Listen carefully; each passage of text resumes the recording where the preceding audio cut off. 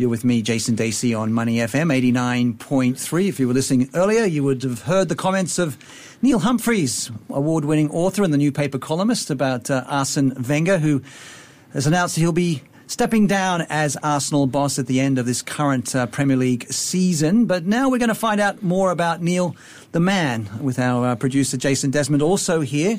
Neil, 17 books, 10 on Singapore, including Notes from an Even Smaller Island, Return to a Sexy Island, and football books like Premier League and Match Fixer. Tell us how it all began when you first arrived in Singapore. I mean, it's a bit of an urban myth about you coming here and, as a backpacker, and then you ended up in a HDB in Toa Payoh, I believe. Yes. Tell us what happened. Tell us your first impression of Singapore. Well, that is not an urban myth. That's the truth. I mean, I was at university in Manchester, and a very good friend of mine, we stayed in the halls of residence. He happened to be a Chinese Singaporean. He could have been Malaysian. He could have been Bruneian, Indonesian. It would have been a very different story. He happened to be Singaporean. And he said to me one day, when you graduate, why don't you come to Singapore? And my friend and I, now, my friend was from Yorkshire, and he's like the size of a dwarf, and I'm like 1.94 metres tall. So you've got this little and large Angmo combo arriving in Singapore, looking like a circus freak show. And anyway, he said, why don't you come to Singapore? And my first comments to him were, yes, I've always wanted to go to China, because even then, at the age of 21... And you still admit that? Yeah, I have a first-class honours degree in history and politics, and in my final year, I said to him, let's go to the Chinese province of Singapore. I remember, as a joke, my friend, he gets the map out, my Singaporean friend, this is in our halls in university in Manchester. And I know a lot of listeners will be alumni of a great University of Manchester, but it's true, I got the world map out, and he wouldn't tell me where Singapore was on the map, right? So I'm going through all of China, like Hainan province, this province, I can't find it. And he's saying, go south, and I'm going through Indonesia and Thailand and Malaysia, and I'm slowly beginning to think that Singapore doesn't exist. It's a figment of someone's imagination. Of course, it's like the size of a breadcrumb, right, on the thing. And he says, come for 3 weeks. And I'm looking at this map. 3 weeks? I need about 3 hours. You know what I mean? I could just take the taxi back to the airport at lunchtime. I'd have done the whole country. And I arrived and, and I just fell in love with the place. My first impressions, and they still stick with me, are how wonderfully, beautifully blunt Singapore's pioneer generation are, and God bless them. As each year passes, we lose a few more, but that wonderful pioneering generation of aunties and uncles, glorious people, because you have to remember, I come from a country where, old age pensioners are trying to stay away from the cold and trying to stay away from muggers, which is just people in my family, and it's a very different experience. But you come here and the aunties are like commandos, they've got 15 bags of shopping, they're elbowing you in the ribs to get on the bus and the MRT, and it's wonderful. First time I go in an HDB lift, I got scolded for being too tall. She said, why are you so tall, huh? I said, I don't know. Singapore cannot be so tall. Like it was a crime. That's why you slouch now, isn't it? Yeah, and I thought, what do you want to do at Changi Airport? Instead of like pressing your thumbs, someone comes out of a tape measure. No, too tall, cannot make it now. Go back. And so and it was like that. And I remember one person in the lift saying to me, an auntie, she said, got babies, huh? Got children? No. And then she pointed between my legs and said, not working. What? Oh my! Not working. And I love that. I love that about the Singaporean auntie bluntness that I've never encountered anywhere in the world. It gave me so much material, so much information. What do your family think of this, though? Well, I grew up in a very Cockney, working-class, speak-as-you-find family, so we tell it how it is. So I found it wonderfully reassuring. And I hate it when you get these expats, Angmos, not just Angmos, but particularly Angmos, how did you find it in Singapore, in the hawker centres? It must have been such a ghastly experience for you. And when I finished strangling them, I want to say that no, it was no different for me, because I grew up in a working-class, heartland environment in the UK, in East London, and I just swapped it for one in Toa Payoh. Now I live in Sengkang, Buangkok, same thing. Similar thing, so it was never a culture shock for me. People always talk about culture shock. Yeah. It was never a culture shock for me coming to Singapore. I grew up in a multicultural, multiracial environment in East London.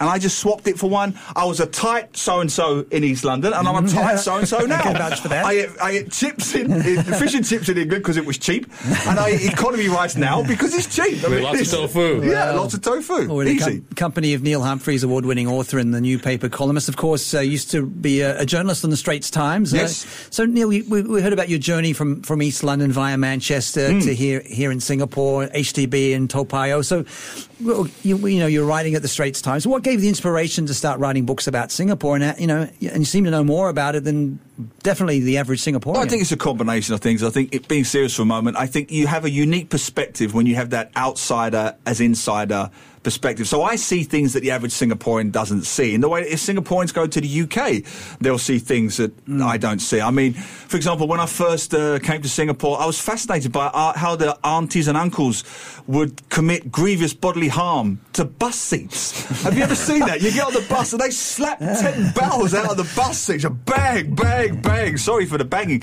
I don't know if they're getting dust out of it or but a Singaporean takes that for granted because you've seen it since childhood, so you don't think about it subconsciously.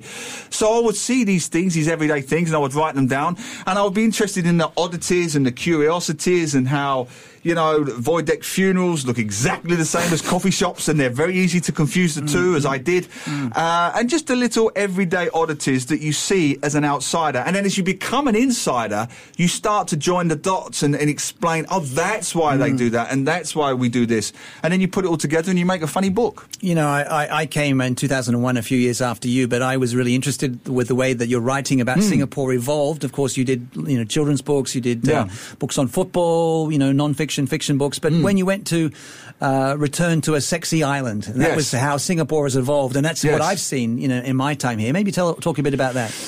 Well, it's very hard not to be controversial here, Jason, but I'll try not to be. I just wonder sometimes who the modern Singapore is for. When I first came to Singapore in 1996, there was like 3.5 million or so Singaporeans then.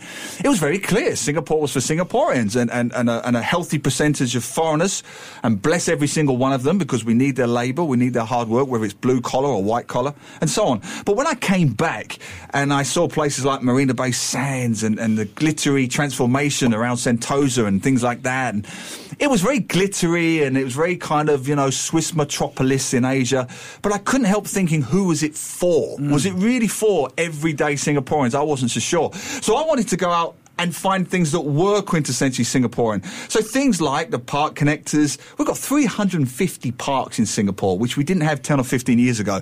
That is an extraordinary figure. We are actually one of the few cities on Earth that year on year is getting greener than the previous year. That's extraordinary. And then our park connectors, our reservoirs that we're slowly connecting up and making them family accessible places. So I'm much more interested in those ulu spots, places like Lorong Halus and Coney Island and Henderson Waves and those kind of more family-friendly, quintessentially Singaporean places. And I think it's so important, to be serious for a second, to hang on to those places. Yeah. Because once you lose those and you put in another American coffee chain and another American fast food joint, I'm not giving anyone free plugs here, you lose those little quintessentially Singaporean nuggets of everyday life. And that is what I'm so passionate about.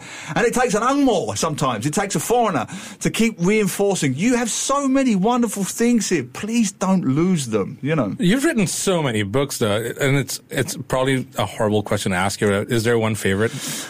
Well, it's like saying if you've got 4 or 5 children. Yeah, exactly. Which one is your favourite? And I've got 17 children. Yeah.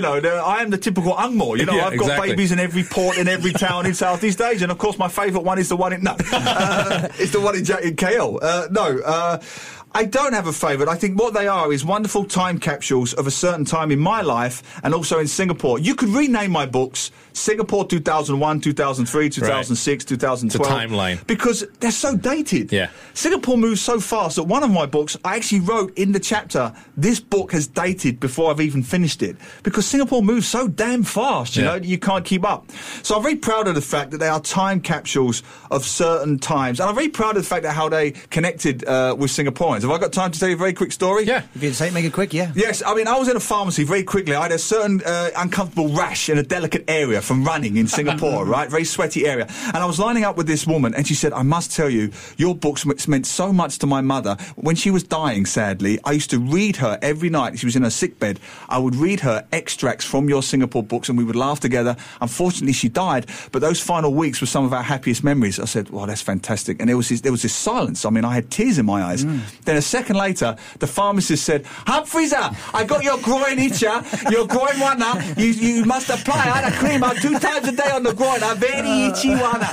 And I'm talking to this woman who's just lost her mother, and 2 seconds later, she's talking to me about groin itch. Oh, wow. Only in Singapore do you get these wonderful encounters. What a great slice of Singapore life. We've been hearing from Neil Humphreys, award-winning author, the newspaper columnist, and of course we're going to see him back here on the show next weekend. Yes. Thank you so much to Neil Humphreys, and you are listening to Money FM 89.3. Do stay with us.